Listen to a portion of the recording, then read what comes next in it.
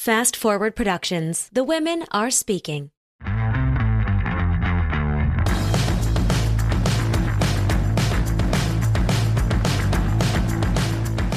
What's up, guys? Welcome back to another episode of the One Broke Actress podcast, an honest account of actor life plus a few lessons I learned in the process. I am your host, Sam Valentine, and today we have on casting director Seth Caskey. I found Seth through pandemic times on Instagram, where he is extremely active in sharing his views of casting with actors. He is definitely known as an actor's casting director, and we kind of get into what that means today. You might have heard of some of the shows Seth has worked on with Liz Barnes' office, particularly Glow or What If, Siren, Blood and Treasure. Oh, this show called Mayor of Kingstown. Yes, he has had his hand in all of those plots. Also, he just cast a commercial that I got to do, which was thrilling. We kind of talk about it off the top, but that was something that happened before the podcast, which was really exciting. So we kind of got to go in depth about commercial casting versus series casting. We also talked about how to specifically stand out in a self-tape when the feed just gets overwhelming for a casting director, when they see tape after tape after tape. How does he handle going through so much material and seeing the same stuff over and over? And what makes him pause and rewatch a tape?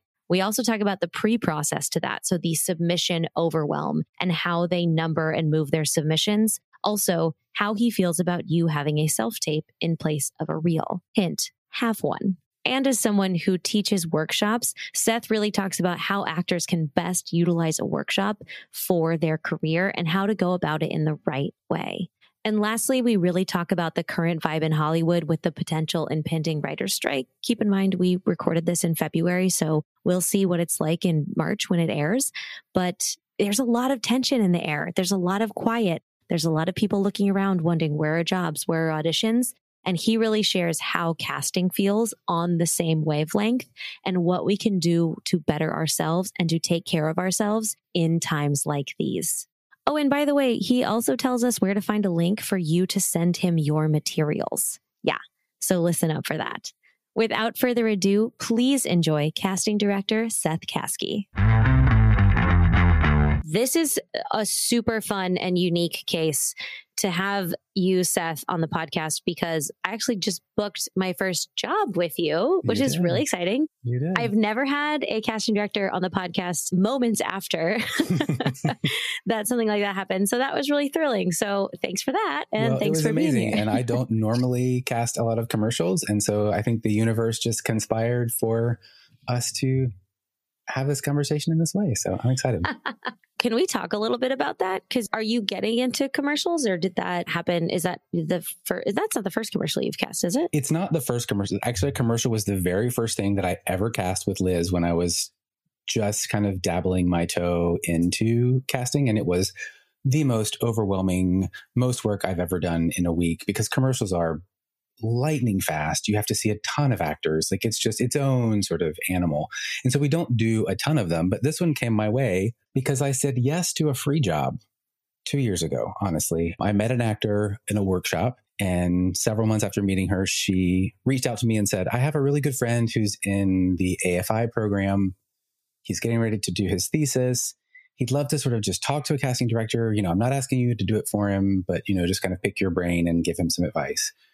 We got on the phone. I read the script. I loved it. He's like, I don't really have a lot to pay you. Like, we're not going to be able to pay the actors. Like, it'd be sort of a, because you like the project and believe in what we're doing kind of thing. And I said, sure. Yes. He's a really great guy. And then fast forward 2 years, he calls me and says, hey, I've got a commercial that I'm producing. I need the casting director. Are you available? And it just so happens that I was, and I said yes. And here we go.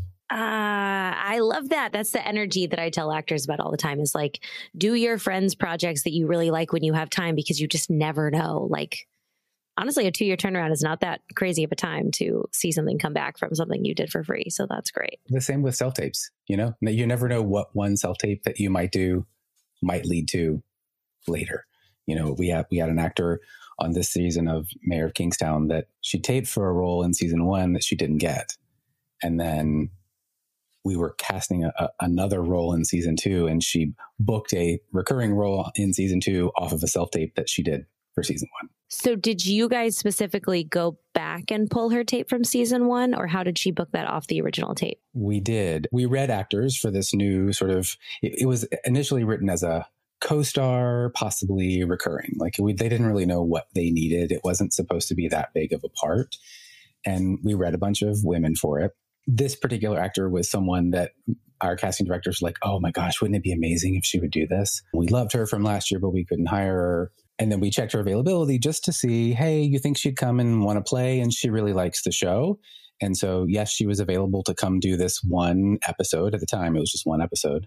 And instead of having her read, we just pulled her tape from last year, showed it to the director and our showrunner. And they're like, yes, she's amazing. Great. Let's bring her. Let's have her do it. Shows up on set. Everyone falls in love with her. We were block shooting. She shot the episode that she booked. They wrote her a scene in the other episode that was in that block and then just kept bringing her back for episodes throughout the season. So it was great. So when you said that her first tape made everyone fall in love with her, like initially too, did anyone tell her like casting loved your tape, but not for this role? Or did she just go on thinking it was another tape? I don't know who saw it, whatever, and like get no feedback? I can't give you a definitive answer because I didn't work on season 1. I do know that for that role, she was down to one of a couple of actors who were really being considered. So I know that she probably got a pin or watch and advise to let her know she was in the mix, but I don't know how much feedback she got for that. I think you see what I'm going for there is that like, I think a lot of times we turn in these tapes and we just think another one off to the races, never hear anything back. But to hear that they went back to her original tape tells me a lot, to know that that came full circle like that we just don't know what casting is thinking about. And once, casting always wants to get the job done as quick as possible. We always want to find the best actor as soon as possible. And so there's always those actors that either we love, that we always go back to, or those that we remember, she was the one that got away. And if there's anything else that we can find for her, we know the creative team already really likes her. It was an easy sort of, if she's available, we know that the team likes her. But casting is always looking. If we can find an old tape of someone, or if we can bring someone back, that's always the way to go. So it shortcuts the process for us. Yeah, I think that's the goal with all of us, right? We all just want to use our previous work to stand for what we're doing right now. In casting commercials versus series, what are the things that stand out to you as the different? Obviously, you said the timeline flies, but I feel as though the acting in commercials now is so close to theatrical casting. It's not like big and bold anymore. Can we talk about this difference a little bit? Yes, my limited experience since I've just coming off this one. I'll talk about this particular spot that we did. I think one difference that I noticed, the self-tape request to self-tape returned ratio in commercials is far greater than in theatrical. I mean, it was a 99% confirm self-tape for every request that I sent out. Wait, and that doesn't happen theatrically? It is not always the case. No. What? No. It's gotten better, but I mean, there is and you tend to do it. We were even doing it in person when we were seeing people back before the pandemic. Like, you would overschedule a session because you always knew there were people that wouldn't show up. There are always people who will not self-tape.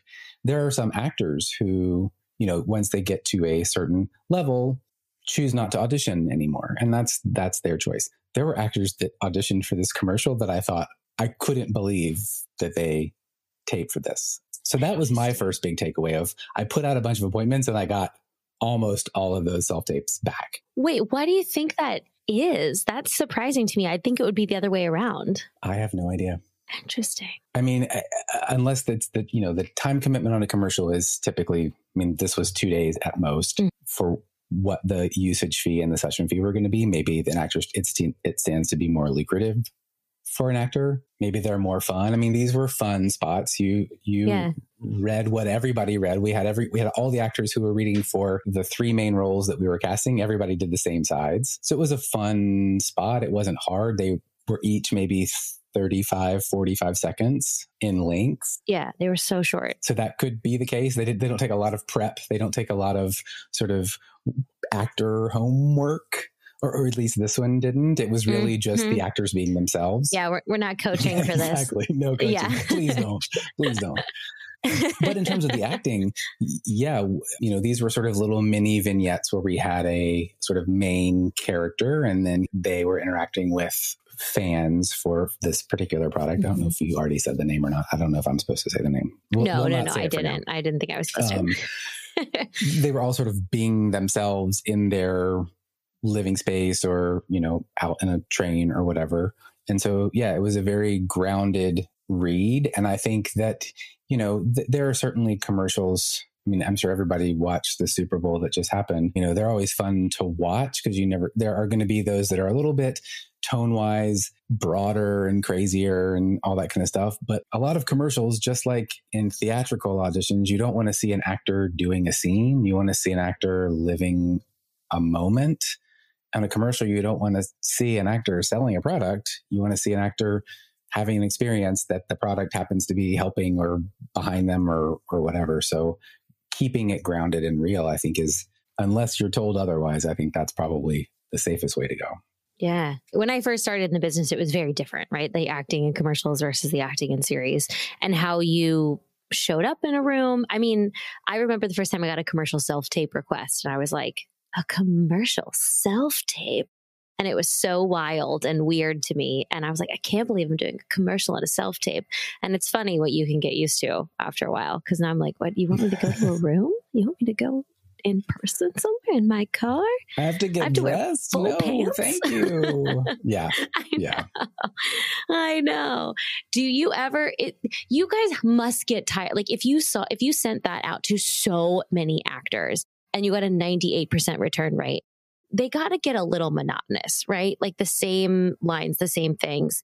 So what made you like click a tape? Like what was, obviously you watched them, but like what was the it factor? Like if you can even describe it. And I know we're just talking about one particular job, but I think this is like a mini case study, especially because you have fresh eyes on this project. You are completely right. There does come a point, even when you're going through submissions or when you're going through self-tapes and everything starts to run together as a blur. And so I think part of my process is once I start to feel that, I'm like, I got to go do something else. Like I got to walk away, step away, come back with fresh eyes because I'm not doing anybody any favors.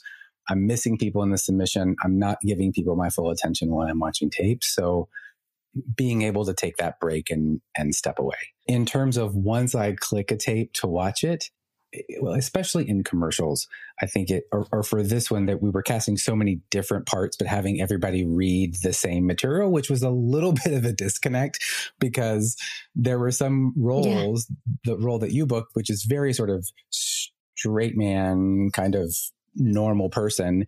We had you read sort of this much more character-y part. So it was like, okay, let me see if I can interpret that acting to what I'm going to ultimately need them to do. And then is there something here that's interesting to me? I think that's really if there was one word or one way of describing what gets me into a self-tape is there something interesting here? Does this feel like a person? Does this feel like a human being living a moment? Does it feel like an actor having a scene? Okay, great. If I can tell, there were some actors that read that maybe did not want to be self-taping for this commercial at their home. And that energy completely came through the camera, that they didn't really want to be doing this. They were doing it because their rep sent them the appointment and they felt obligated to. Okay, that's cool. That's everyone's choice to approach it the way they want. But the ones who were there to have fun, especially in this, we had you do two different versions of the same material. And the ones that kind of went for it and had fun with the one version of it were like, okay, great. I don't know that they're right, but at least they had a good attitude and were having fun and there to play. And that's the kind of person that you're ultimately going to want to put on set with someone. Well, and that must also translate too to like series casting because you use dummy sides sometimes, right? Or sides for a previous character, especially for a new show or things like that. Do you feel like that's a similar vibe in terms of like,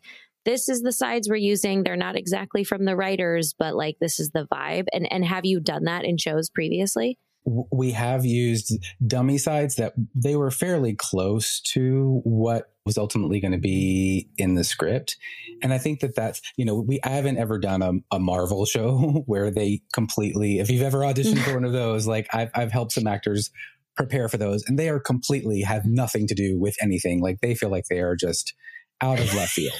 And I think, obviously they want to maintain the mystery, but when we put out sides for an actor to read, it's after we've had our conversation with the writer and the director of what's the vibe of this character? What is the essence of this character? What do we need from this character in this episode? And then, ultimately in series, what are we thinking we need to be able to show or bring an actor that can know that whoever we cast in this is going to be able to hit those notes. The writers will write us a scene. If there's not, it happens a lot in pilots that it may be a series regular or a recurring role, and they've got 4 lines in the pilot. And it's like, that's great. And we'll probably have them do those 4 lines, but can you write us another scene that gives us some context, gives you a sense of who this actor is, what we're ultimately going to need that character to do, so that you can make an informed decision that this is the right person for the part. Yeah, it's a tough play to call sometimes. Those Marvel ones are like a joke. It's like we're baking cookies, and I'm like, what the fuck is exactly? And I think in those types of situations, I think you just have to play it yourself with as much information as you're going to get from the sides, as much information as you're going to get from the breakdown.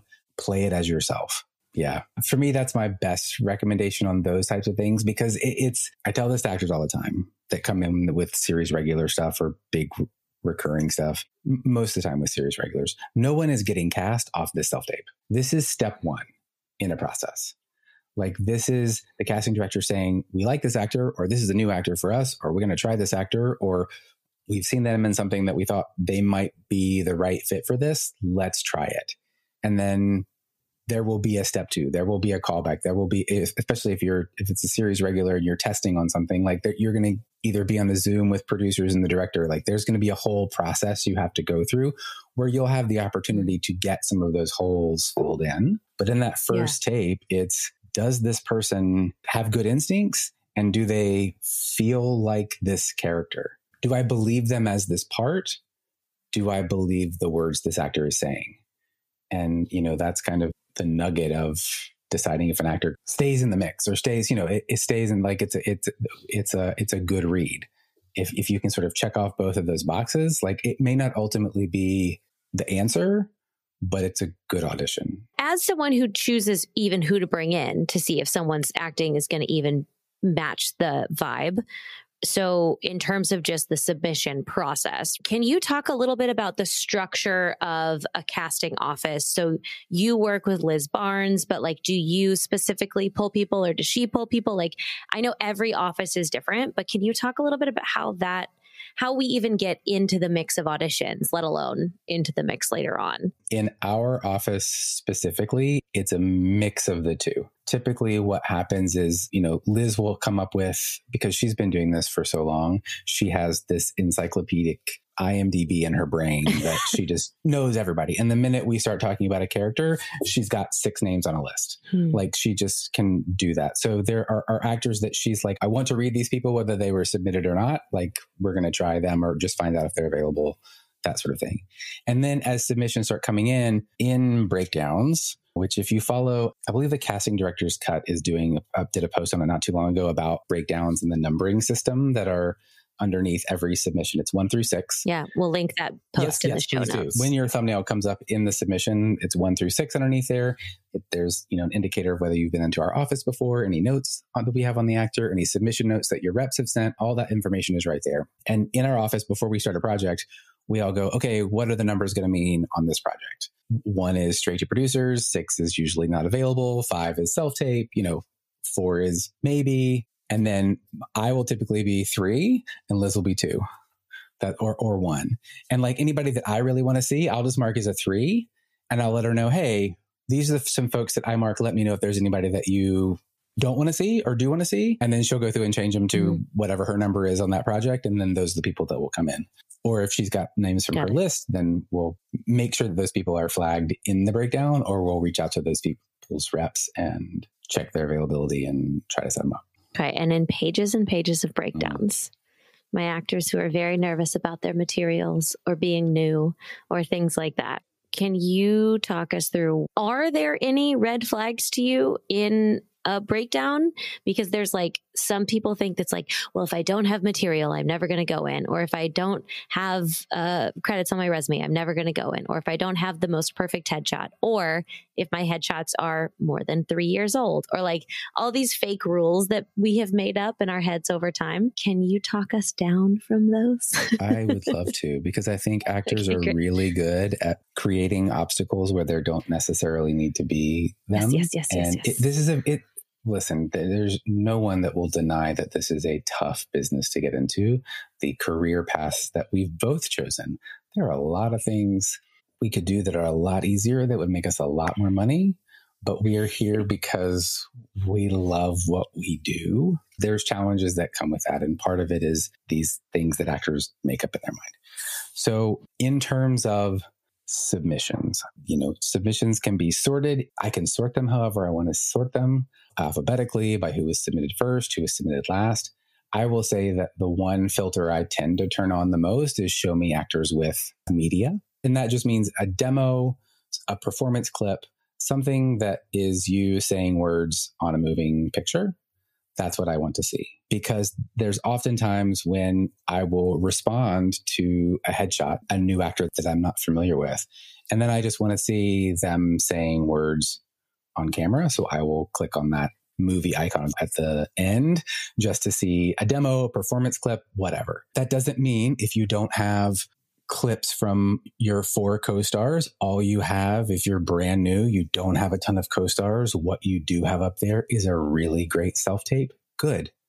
That is you saying words on camera, just so that I get a sense of, does the vibe match the picture that I just responded to? Am I still feeling the same thing? Because in those pages and pages and pages of submissions, this is my process. Everybody's process is going to be slightly different for them, but this is sort of how I approach it. We've had a conversation with our creative team on what's the concept for this role? What do we want to feel? What do we need? Who is this character? And so the first pass, there's a pass of, let me go through the page and whose headshot stands out that makes me feel that way. It's a feeling. It's like, this feels right. This feels right. This feels right. This feels right. So we use that number system to just sort of bank you over here into this thing. There's also actors that I know. Not even clicking like into them. It's kind of like the initial reflection of the headshot that's facing you situation, like first if I don't gut know instinct. You. Great. And then I was going to say, there's another sort of layer in that first pass of actors that I know, that I've hired before, that I've met, whose work I'm familiar with, who I've auditioned before, that I'm like, oh yeah, they'd be great. Let's just move them over here. So there's a bit of recognition that comes with having, you don't need to have 26 headshots. If you have 1 or 2 or 3 that continually are submitted, I'm going to subconsciously remember you because you're going to start popping up in multiple places.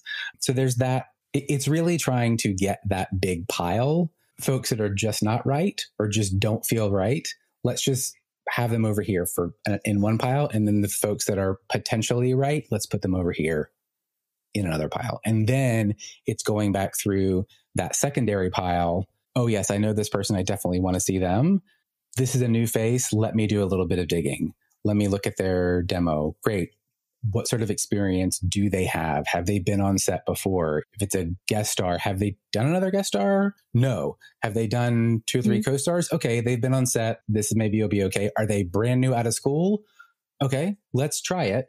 Let's have them read if they really feel right, but then sort of understanding that they may be a little greener when it comes to being on set. And then it's just further drilling down. But I want to flag for actors what you just said though too, is that like, even if you don't have the credits and you may not end up fitting for this, what you just did was facial recognition for the next time, like you just said. So it's just another, even though you didn't even get the audition, there was still a pinpoint of you digging into their profile that still gives them a piece of, now you might kind of recognize them, file them away for later, even though they're not right for this, or they don't have the credits for this yet. It's just another like layer of connection that I have never even thought about that. That's why I think it's, for my recommendation to actors, is not to have a whole gamut of headshots that are being submitted, because then I'm getting different versions of you, right? And so it's not sticking in my head as much as, I mean, Sam, your headshot is great. It looks just like you. I've seen it several times. Like, I know it's you. Like, the minute it pops up, it's like, I have no doubt. Even, I don't know if we started the podcast or we talking about it before, like, we had never met before today. No. But I felt like I knew you going into bringing you in to read for this commercial. Like, I already felt like I had a good sense of who you are. Like, I felt like I knew you because I'd seen your picture.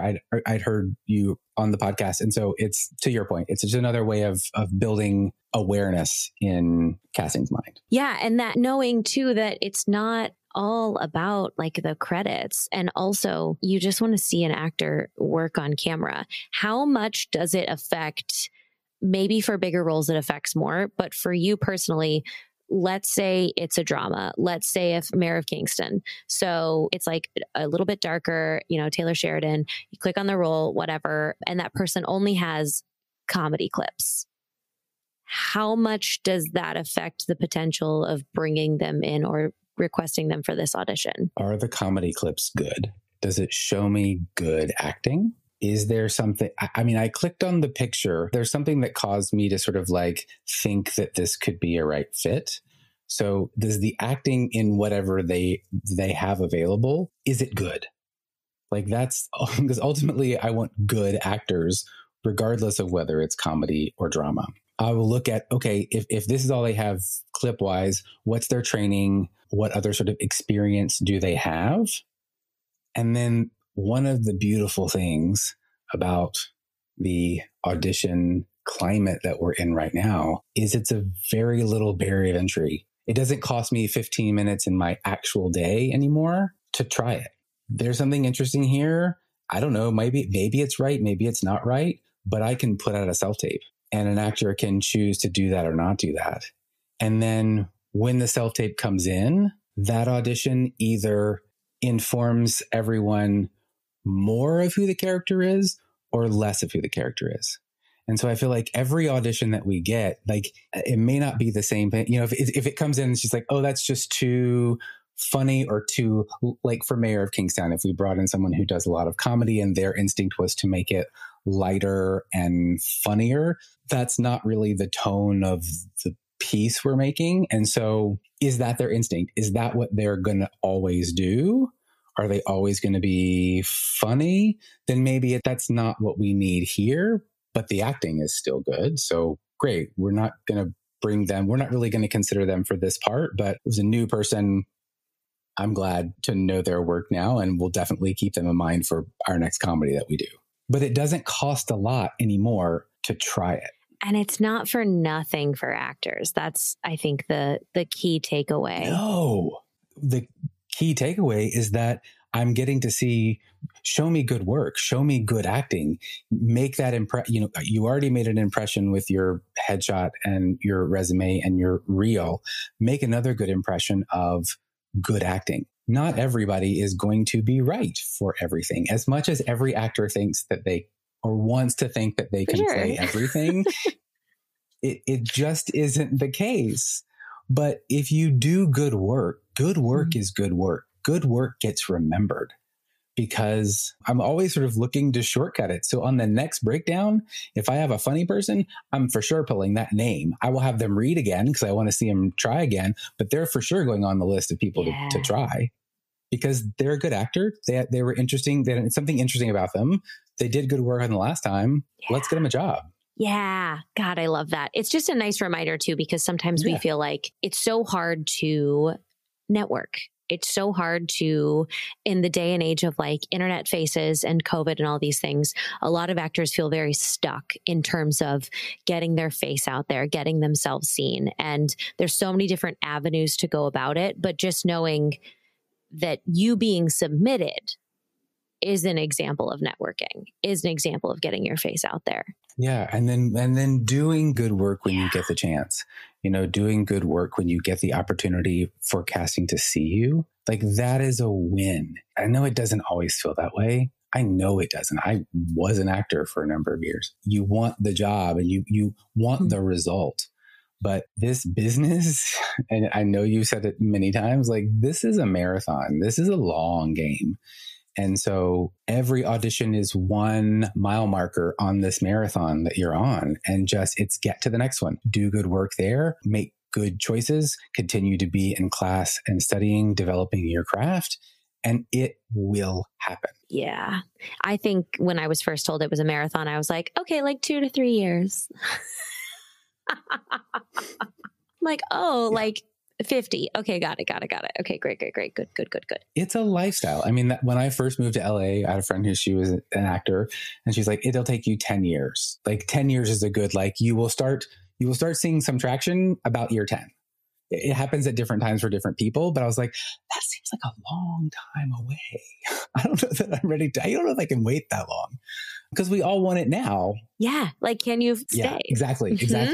And that's why I think it's so important to set your life up in a way that you can continue to stay, because there are many people here that were sort of in that group of actors that I was in when I was acting that are now having a bit of success, those that were able to sort of stay. It's taken a while. Okay, do not fast forward through this ad break because I have a giveaway for you and I do not want you to miss it. Okay, got it? Olive and June, not only do they have a discount code for us, which is oliveandjune.com/broke20, they also are doing a giveaway with me. So I have a box from them. It contains a full new press-on kit. You guys know I love the press-on nails because I love to play, a little flair on the nail. It's just so nice when you're working at your computer or on Zoom all day. It's just a little bit of personality. It's so fun to play with. I love them so much. And they're also really easy to put on as well as take off. So when I put on the Olive and June long almond neon tipped nail, and then I get an 1800s period piece audition, I can just pop those suckers right off. That is a gift for every actor under the sun. Because if you go to the salon, you're going to pay like $100 just to get those nails put on, let alone take them off. So here's the giveaway we have for you guys. Olive and June sent me a full press-on nail kit, and I'm going to mail it to one of you guys. To enter, I need you to rate and review the One Broke Actress podcast. If you've already rated and reviewed it, go back and find your review in the reviews and screenshot it. If you have not yet reviewed it, as you're writing your review, screenshot it before you click submit, because sometimes they take a little while to submit into the system, and I want to make sure you get entered. You're going to take that screenshot, upload it to your Instagram stories, and you're going to tag myself, and you're going to tag and follow Olive and June. That's it. So to review, rate and review the podcast, screenshot it, upload it to your Instagram stories, follow Olive and June, and tag myself, One Broke Actress, and Olive and June. That's it, guys. If you need more information about this, it is all in the show notes, but we will pick one of the winners 1 week from today. I'm going to send you a little something in the mail. So email me your rate and reviews and make sure you're following Olive and June and you tag us in your Instagram stories. And I'm going to send someone a brand new, gorgeous set of nails. And in the meantime, if you want to get your own kit, go to oliveandjune.com/broke20 to save 20% on any mani kit of your choice. I love this company. Thank you, Olive and June, for sponsoring the podcast. Okay, let's get back to the show. And when you say the word traction too, I want to also add an asterisk to that traction does not mean you start to book every role you audition for. Traction means that you're probably more often in the, let's maybe see them for this role pile than you are in the no pile. And just being in that pile is sometimes the traction of 10 years. It's just such a repetition of doing the thing. And I think there is a misnomer in that when actors are told it's a marathon, eventually it'll start to get there. And it's yes. And then it'll slow down again.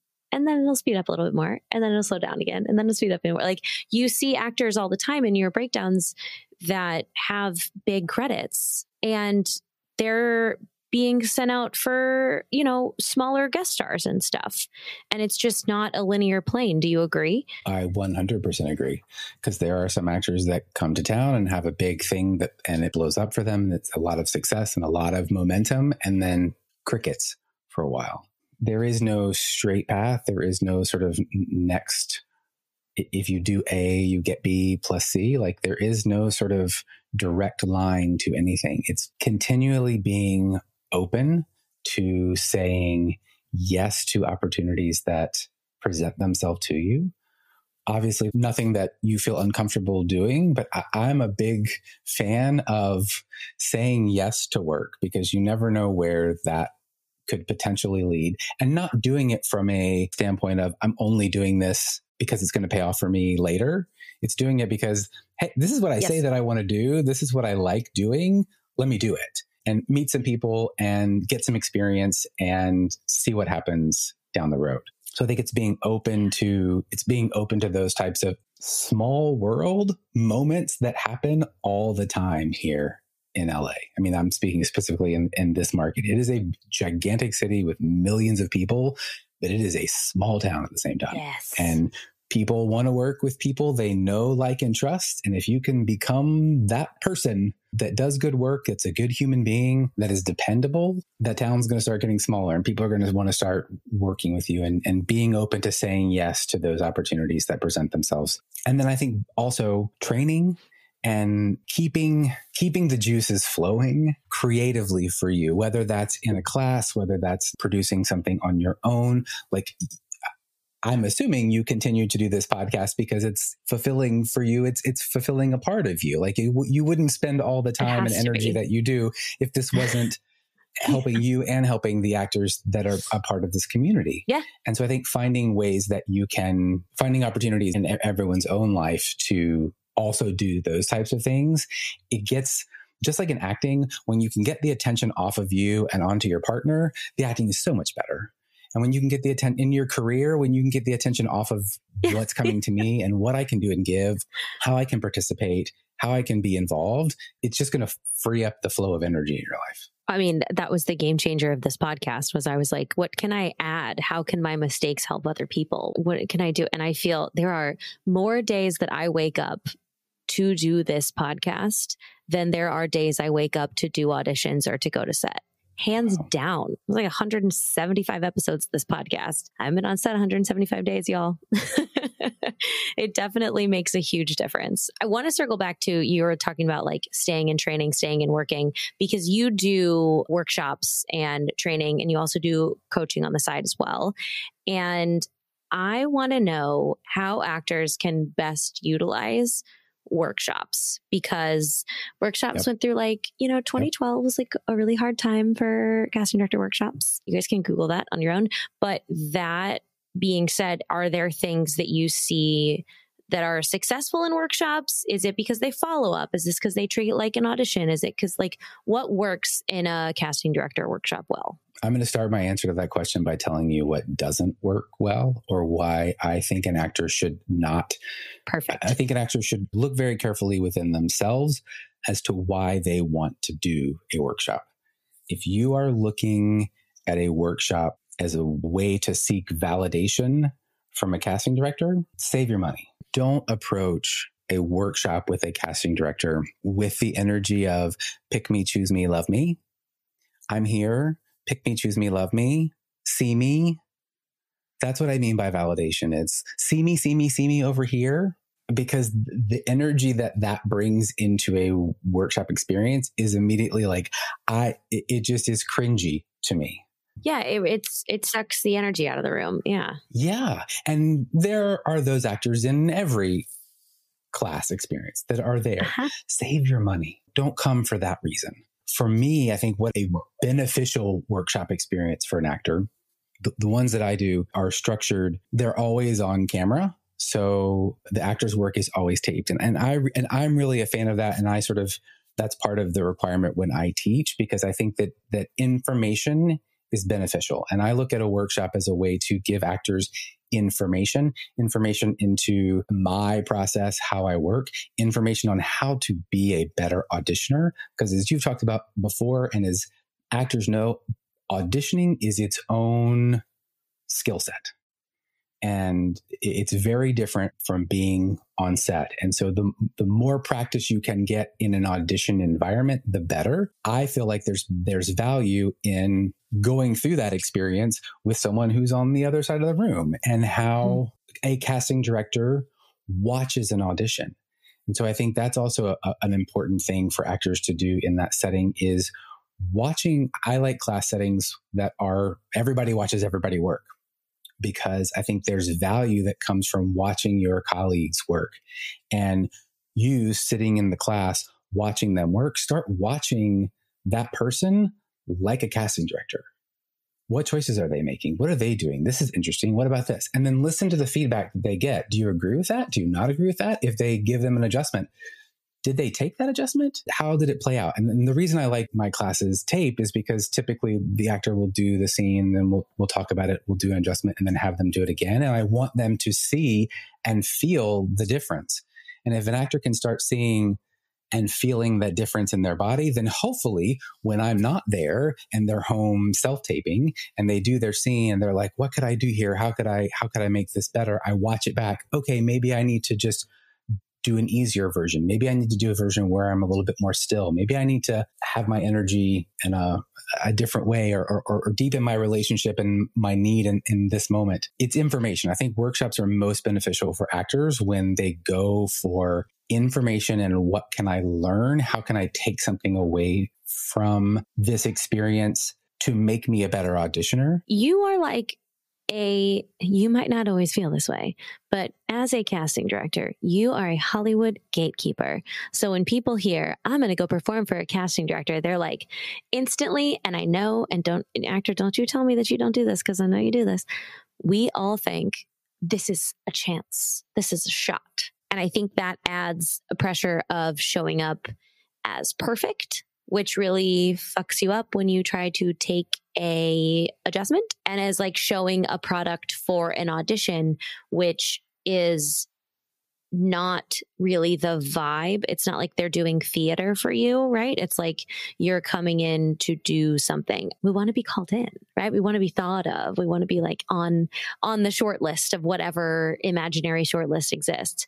So I think that's the energy sometimes that we accidentally put towards these workshops to get our, especially my actors who don't have reps, who can't get submitted right now, who, don't have breakdown services. It's like, it feels like a little barrier to entry. And I think that wanting to do good work, wanting to make a good impression is not a bad thing. I think a way to approach it is if it's a type of workshop where you, as the actor, are selecting your own material to present, I think spending some time finding some material that really showcases who you are. Just like you spend the time researching headshot photographers to find a photographer who you really feel like captures your essence and gives you a photo that you can use to be successful. Don't just, there are a lot of very easy sort of websites and quick things. And if it's sides that have come off of a popular website, I've seen them 96,000 times. Don't do something from Good Will Hunting. Like, don't do a scene that's ridiculous, that's super recognizable. Stole my line. Find something that really showcases your essence, who you are, what you do. There are some actors that, because they knew I was working on Mayor of Kingstown, brought in dramatic stuff. And when I was working on other projects, would bring in more comedic stuff. That's fine. Because I do watch that actor, and then I do sort of, where in my mind palace do they go? Mm-hmm. Right? Because that's kind of what I'm doing when I'm meeting someone new. It's where do I put them for reference later? Am I always going to have something for them? No, but I've filed them away in when I'm working on something like this, I'll call them in.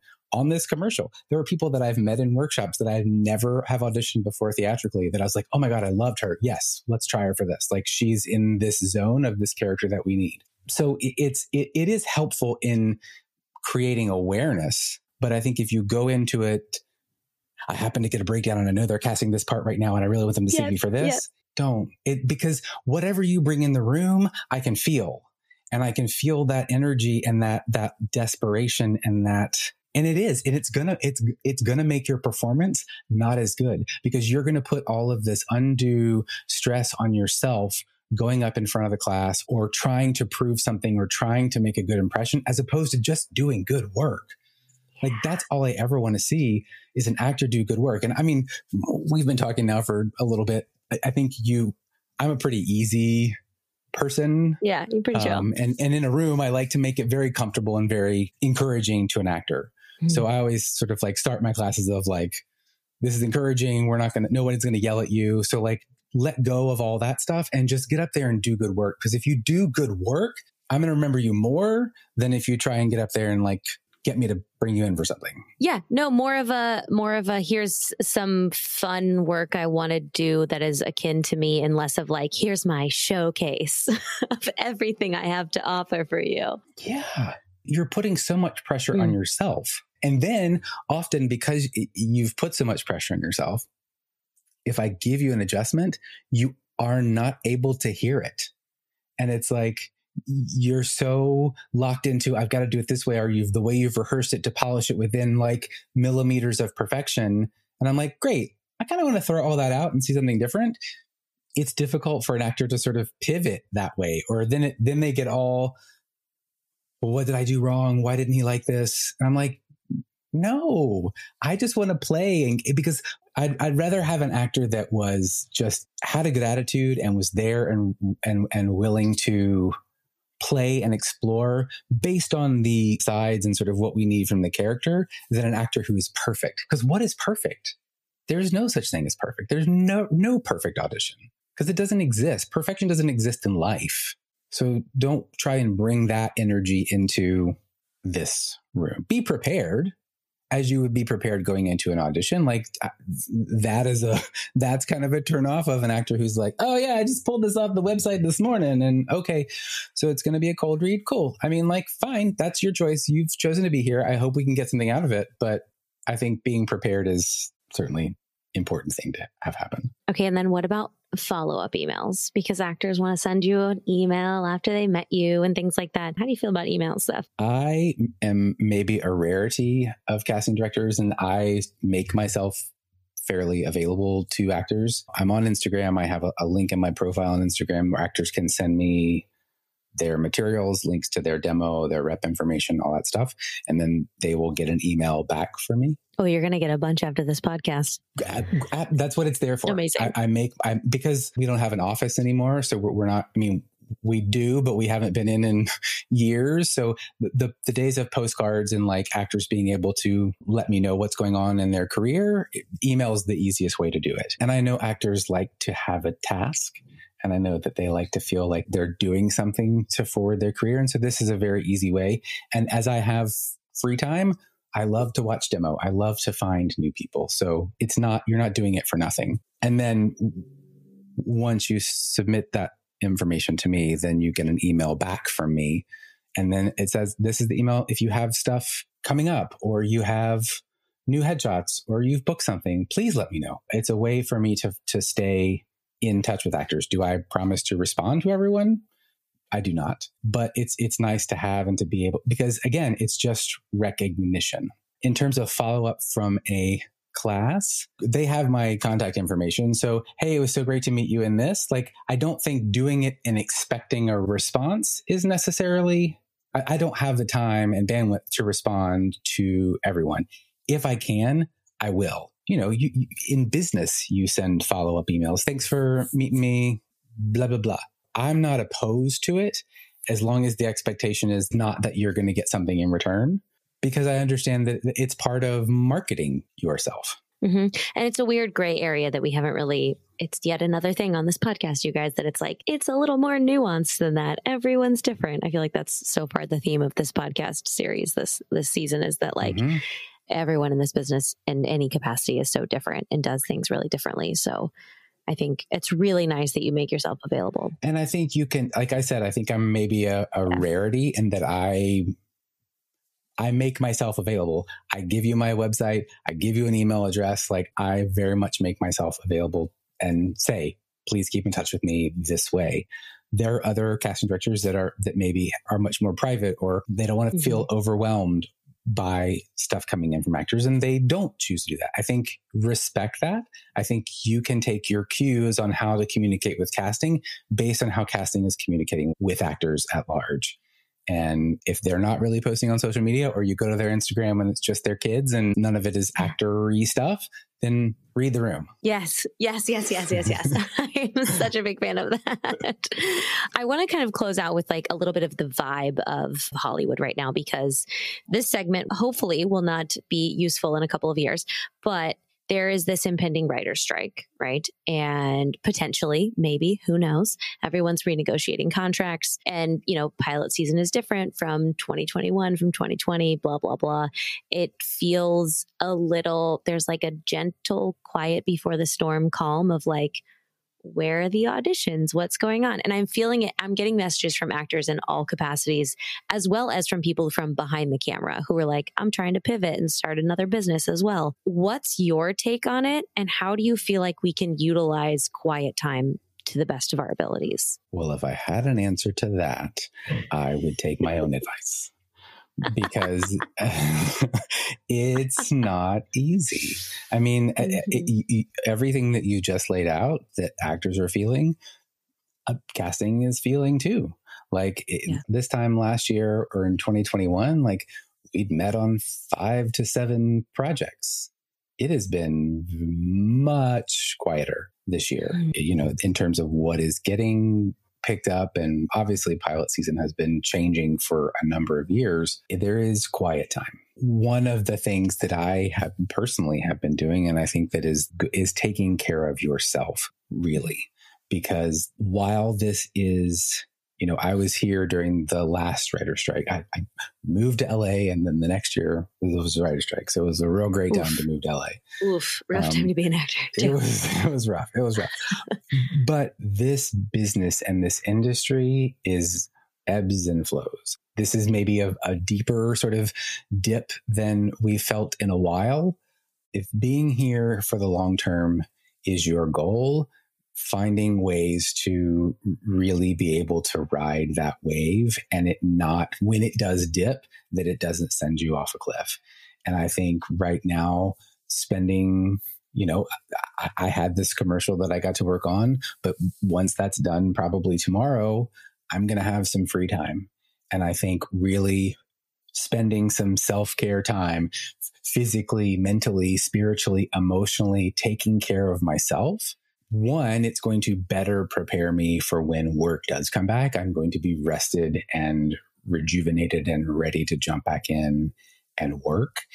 And two, it's going to, like in yoga, when you're just supposed to breathe through the uncomfortability, you're supposed to just sort of breathe through the tension. I think that it really will help you be able to sort of let go of that focusing on auditions aren't coming in, things aren't happening, the tension of what's happening, allowing yourself to see it, accept it, and breathe through it is going to distance the need to try and fix it. Does that make sense? Then you're in a place of being able to take thoughtful, meaningful action as opposed to panicked action because you're so focused on the tension. No, I think that is a lovely sentiment. And I think that's true, by the way, not just for now, but indefinitely, especially for actors who are listening, who are like, I don't have footage, I don't have reps, I don't have all these things. Like, there are lovely things to spend your time on, and figuring out how to check your own box without someone else needing to do it, without looking for that validation, without needing that booking to solidify whatever the heck it is. Like, that to me is more powerful and will keep you in this game longer than any booking probably ever will. And when you just remember that it's part of the game, this is just part of the game. And like, I was talking to an actor 2 weeks ago. I had no auditions. It's just so slow. Like she was definitely like at like a -3 emotionally. Like, she was not in a great space. And then 2 days later is like, I have 4 auditions. Now she's on, pinned for this thing. And it's like, it'll come back. As much as it swings one direction, it's gonna swing back the other direction. And you have no idea how long that swing is going to take, but it will swing back. And it's just part of the game. And so nothing is ever as terrible as you think it might be right now. And we will bounce back from this. If there, I am hopeful that we do not have a writer's strike, but if we do, we will bounce back from it. I agree. I think everyone who's here, listen, if we made it through COVID, we can do anything in this town. Yes. Yes. Or any other town, to be honest. It was a real test, that one. It was yes. And not ignoring the effect that may have had on a person and may continue to still have on a person. Like, I think there's a lot of, I don't like using the word trauma like flippantly, but that was a traumatic experience for the planet. And there's a lot of working through and processing through that I think we're still all going through. Yeah. 3 years ago was not that long ago. No. Nor was yesteryear, literally days ago. When this podcast comes out, the emergency alert that we've been in for 3 years will have been lifted, which is wow, crazy to think about. But that you're right. That is something for us to sit in. But I think all of these topics are so important. And so I told my agent that I was having you on, and she was like, oh, he's so great. He's an actor's casting director. I was like, what a rad compliment. And I think across the board, that's how actors see you. And I just want to say, on behalf of all of them and myself, I thank you so much for being a voice and sharing your stuff. You, everyone from the casting director's cut, everyone, Jessica Sherman, Erica, all of you guys who are very active in sharing with the time that I know you occasionally get, you know, between your crazy busy lives and like the deadlines and stuff. It means so much because you guys really humanize so much of this business. And it just makes it feel a little bit less of like us against the man and more of like, we're all just creating something. It just takes a different timeline. And so I want to say thank you. And if you want to direct people to more of your things, we're going to link your website and your Instagram in the show notes. Is there anything else you want to direct people to for this podcast? Not particularly. Instagram and my website are the two main places that I'm active in. SethCaskey.com is the website. And please do, if you are an actor who I have not met and you're listening to this and you have materials that you want to send me, please go to that submission page on my website and send me your materials. I'd love to get to know you. And I take being called an actor's casting director, I take that as a huge compliment because I had a lot of doubt in myself making that transition of moving from actor to casting director. And there was a lot of, could I do it? You know, were people going to take me seriously? And so it means a lot because I do. And Jessica and Erica and Kara, like we all love actors. We can't do our job without actors. And so we are on your side, regardless of how it might feel. On any given day, we are rooting for you and we want you all to succeed. And it means a lot to me, Sam, that you would invite me to be here. So thank you very much. Thank you. Oh, that's a perfect ending. So with that, guys, we will talk to you next week.